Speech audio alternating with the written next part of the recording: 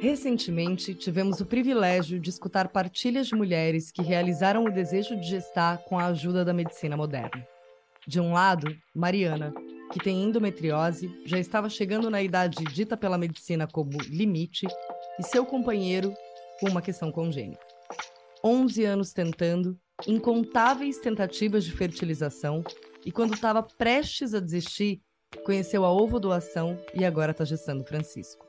Do outro, Anique e Belle, uma dupla maternidade de mulheres férteis que, depois de uma jornada de absurdos homofóbicos e xenofóbicos, acessaram a fertilização in vitro, tendo a Belle como ovodoadora, e agora estão gestando Zuri e Nilo. Você sabe o que é uma reprodução assistida? Quais tipos, como acontece, quando podem se tornar uma alternativa e quais são suas chances de sucesso? Eu me chamo Tassiana Fortunati, comunicóloga, diretora audiovisual, terapeuta educadora menstrual, e esse é Podcast Eu Menstruo, conversas abertas sobre menstruação que vai muito além de fertilidade e sangue.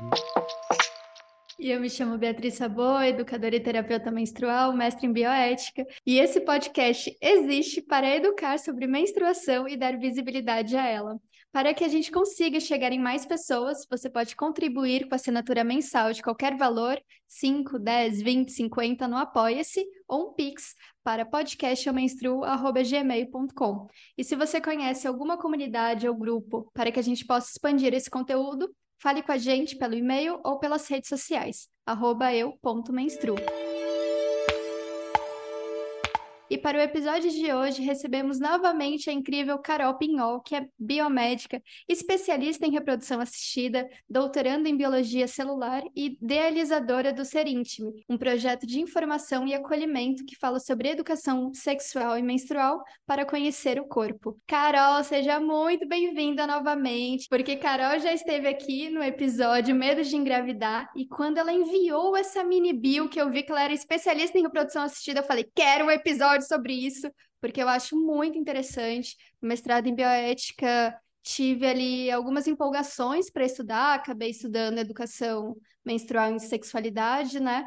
Mas já quero te ouvir, Carol, tudinho. Seja muito bem-vinda. Ai, muito obrigada. Eu estou muito feliz em estar aqui de novo. E falar de reprodução assistida é um assunto que eu amo, eu acho lindo demais. É uma coisa que eu me apaixonei muito durante a faculdade e não trabalho diretamente com isso atualmente, mas é um plano futuro também e é algo que eu venho estudando há muito tempo, então é uma coisa que eu gosto muito de falar e de compartilhar sobre isso. Então, muito obrigada pelo convite, mais uma vez. Obrigada a você por ter topado estar aqui com a gente de novo, Carol.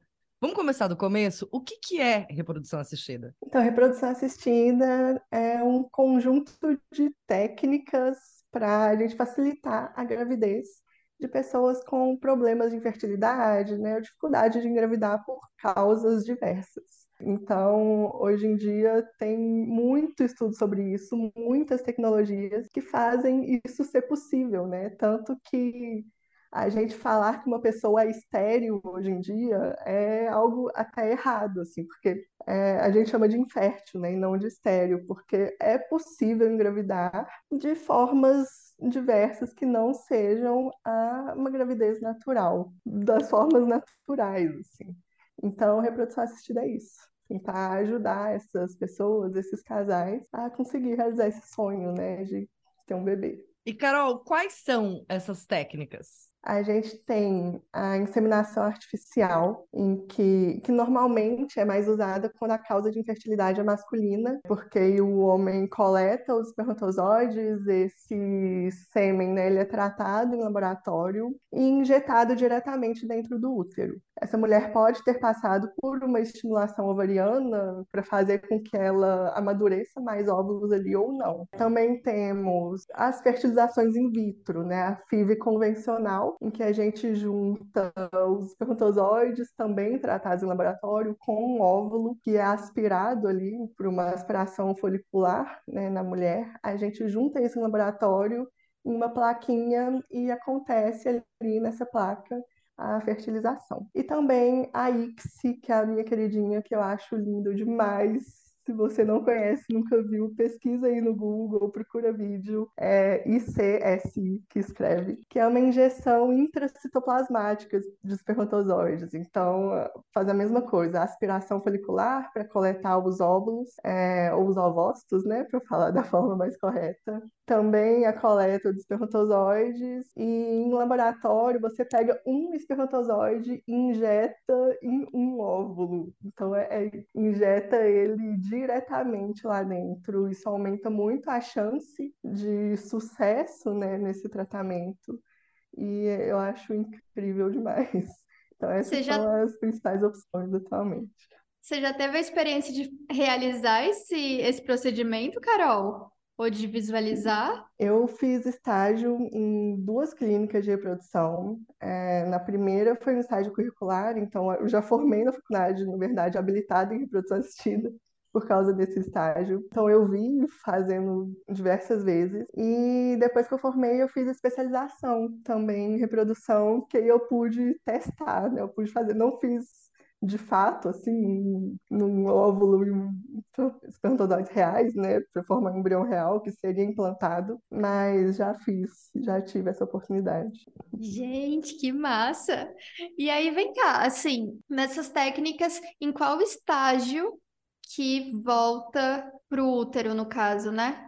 Depois da fertilização ali, da fecundação do óvulo, esse embrião que vai ser formado, ele é avaliado todos os dias. Então, os embriologistas lá do laboratório precisam ir todos os dias, não importa se é feriado, se é final de semana, não importa.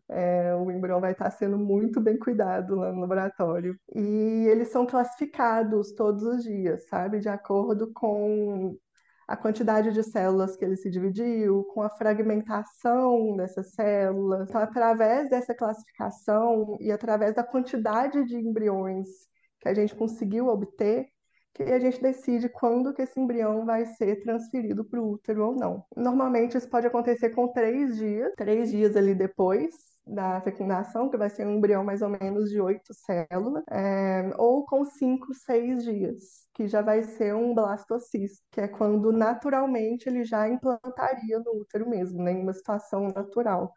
Porque a fecundação acontece lá na tuba uterina e demora mais ou menos esses 5 dias até ele chegar no útero, e ele vai se dividindo ali, vai se desenvolvendo, e o estágio que ele implanta é esse estágio que a gente chama de blastocisto. Então, em laboratório, tem mais chance, se ele for implantado nesse estágio, né, depois de 5, 6 dias mais ou menos da fecundação, mas depende muito desses fatores que eu falei, né, da fragmentação, da quantidade de embriões que foram obtidos, para conseguir decidir qual vai ser a melhor opção para aquele casal, né, naquele momento. Carol, quando você começou a explicar, você falou, né, que é um conjunto de técnicas que é utilizado para ajudar pessoas que têm dificuldade em gestar de diversas causas. Vamos falar um Sim, pouquinho das causas? vamos. A causa feminina principal é a idade, né? Você até falou um pouquinho no começo que tem aquela idade que é dada pela medicina como a época que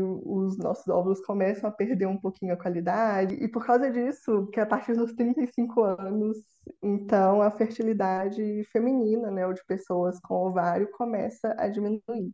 Então, a principal causa em mulheres, pessoas com ovário, é a idade. E é muito cruel, né? Isso ser com 35 anos, mas é só para explicar um pouco o contexto, porque a gente já nasce com todos os nossos óvulos. Eles são formados lá no comecinho da gestação da nossa mãe, né? Na verdade, quando a gente começou a se desenvolver ali, os nossos óvulos já começam a ser formados. Então, até a gente nascer, esse número já diminuiu muito. Até a gente chegar na puberdade, já diminuiu muito mais, né? Então, antes da gente ovular, a gente já perde muito óvulo. Depois que a gente começa a ter ciclo menstrual, a gente continua perdendo muito todos os meses. Apesar de só liberar um, no geral, a gente perde muitos óvulos. Então, quando chega aos 35 anos de idade, esses óvulos já têm 35 anos e, né, não existe uma renovação igual acontece com outras células do nosso corpo. Então, eles já passam a ter mais chances de causar alguns problemas ou diminuir a chance mesmo de acontecer uma gestação. Além disso, síndrome do ovário policístico, né, que é uma doença metabólica que afeta muito também a ovulação, afeta a nossa produção de hormônios. Endometriose também, dependendo de onde estão esses focos de endometriose, isso também pode dificultar uma gravidez. A adenomiose também é um outro fator. Se o mioma estiver ali dentro do útero, porque existem vários tipos de mioma, né? Mas se ele estiver ali na cavidade uterina, também pode dificultar.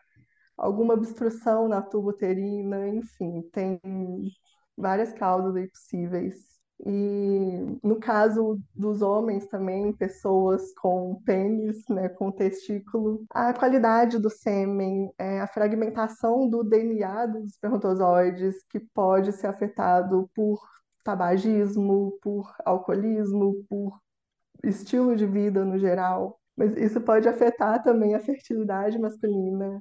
Também fatores hormonais, né, como baixa de testosterona, obstruções no ducto deferente, que é por onde os espermatozoides saem no momento da ejaculação, varicocele, enfim, também muitas causas. E quando é constatada a presença de alguma infertilidade, né, a gente considera infertilidade depois de um ano que o casal está tentando engravidar ali com relações no período fértil, né, todos os meses, sem nenhum tipo de proteção. Então, depois de um ano sem sucesso nessas tentativas de engravidar, a gente considera infertilidade. E é importante procurar um especialista, procurar um médico ou uma clínica de reprodução para poder investigar essas causas. Porque a causa pode influenciar em qual tratamento vai ser o melhor para o casal, né, para aquele caso em específico. E lembrando que, enquanto sociedade, a gente tem a tendência a atribuir fertilidade sempre ao corpo com útero. Então, o último corpo que vai ser investigado é o corpo com pênis. Não façam isso com vocês. Vai todo mundo se investigar para aí tomar as melhores decisões. Tá? Esse casal fez todas essas tentativas. Um ano passou, não aconteceu uma gestação. Vão buscar ajuda, vão chegar nos diagnósticos. Como que é o processo? A partir do momento que a gente entra ali e começa a discutir caminhos de fertilização. Até chegar no tratamento de fato, vão ter algumas consultas médicas. Esse casal vai passar por uma psicóloga também. Todas as clínicas de reprodução assistida têm uma psicóloga para saber entender melhor sobre esse casal, né? Entender também as causas que eles estão querendo ter os filhos enfim, conhecer melhor sobre os motivos desses casais, sobre a vida desse casal, enfim. Então, vai passar por uma consulta com psicóloga. E a partir daí, né, se tiver tudo certinho, então eles precisam decidir qual caminho que vão seguir, né? Qual que vai ser, qual técnica que vai ser usada, se eles querem começar primeiro pelo mais simples, que é a inseminação artificial, ou se vão para as técnicas que são um pouco mais invasivas, né? Que tem a aspiração folicular, então a FIV convencional e a ICSI. Sobre a possibilidade de congelamento também de espermatozoides de óvulo ou já do embrião formado. Tem muitos casais também que chegam porque não tem nenhum problema de fertilidade, mas tem alguma doença genética, né, alguma doença hereditária que não quer que passe para o filho ou para a filha, né, para o embrião ali que vai ser formado. Então procuram uma clínica de reprodução para isso também, porque tem a possibilidade de fazer um diagnóstico, ele chama diagnóstico pré-implantacional nesses embriões, para conseguir selecionar o que seja mais saudável, que não tenha aquela doença genética ali específica, né, que tem naquela família. Então é isso, assim, é uma conversa que precisa ser longa, né, precisa ser muito bem cuidadosa, porque é um investimento grande também, para aumentar ao máximo a chance de sucesso para esse casal. E esse casal que tentou por um ano vai buscar a clínica porque não conseguiu.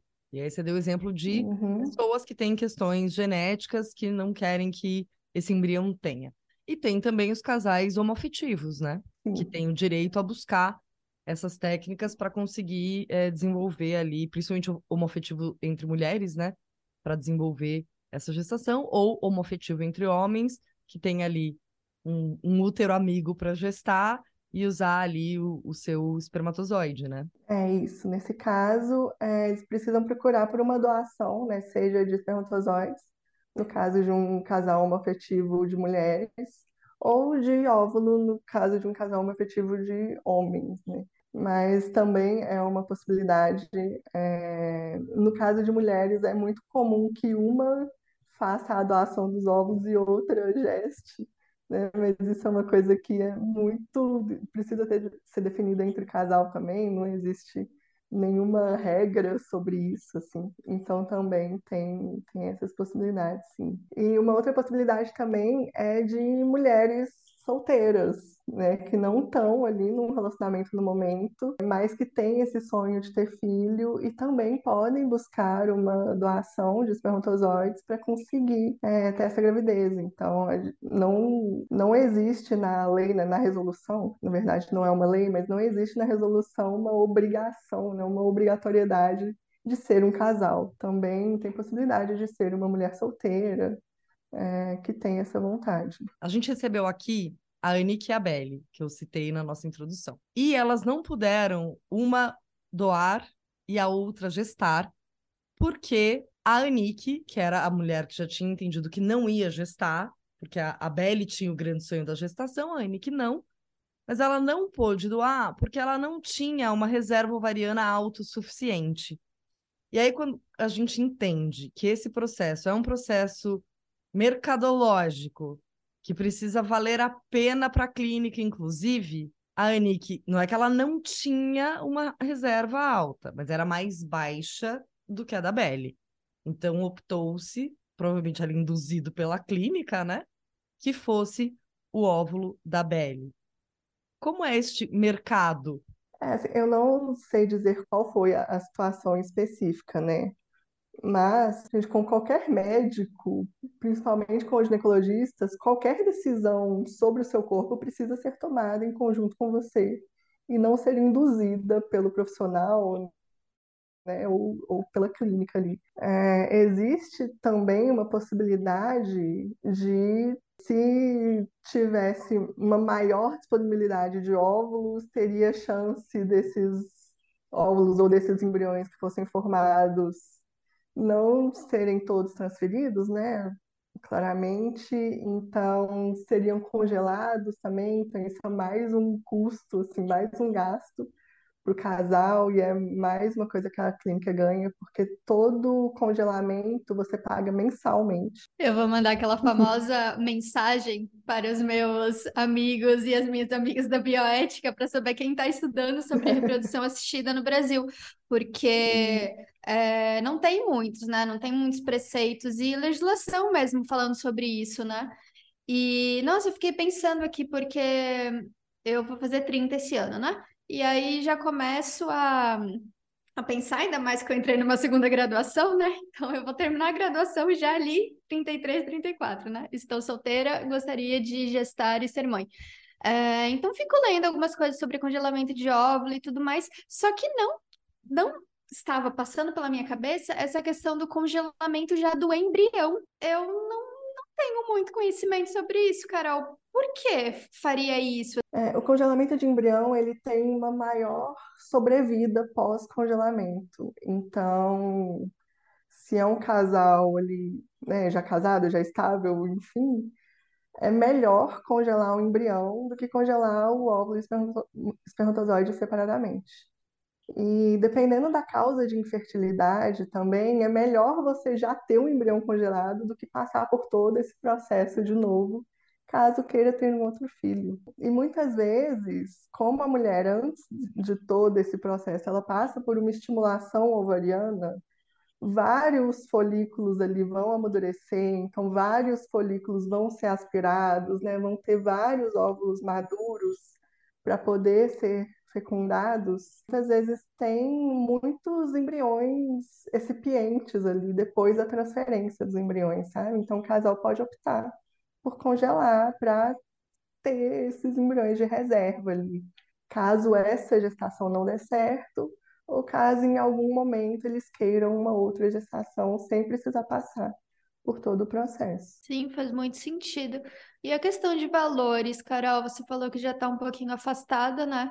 Mas você recorda ou tem noção, assim, como estaria hoje em dia? Eu não tenho certeza, assim, varia muito porque depende muito do que vai fazer, se vai congelar ou não, se vai ter a biópsia embrionária, né, para fazer o diagnóstico pré-implantacional ou não, enfim, mas é ali por volta de R$ 20.000, de 30 mil, é muito caro, muito dinheiro. Entre as 3 técnicas, qual é a mais barata e qual é a mais cara? Eu acredito que inseminação artificial seja mais barata, depois a FIV convencional e a ICSI, que a injeção, né, do espermatozoide lá dentro do óvulo seja mais cara, porque precisa de um conhecimento maior, de equipamentos mais avançados, enfim.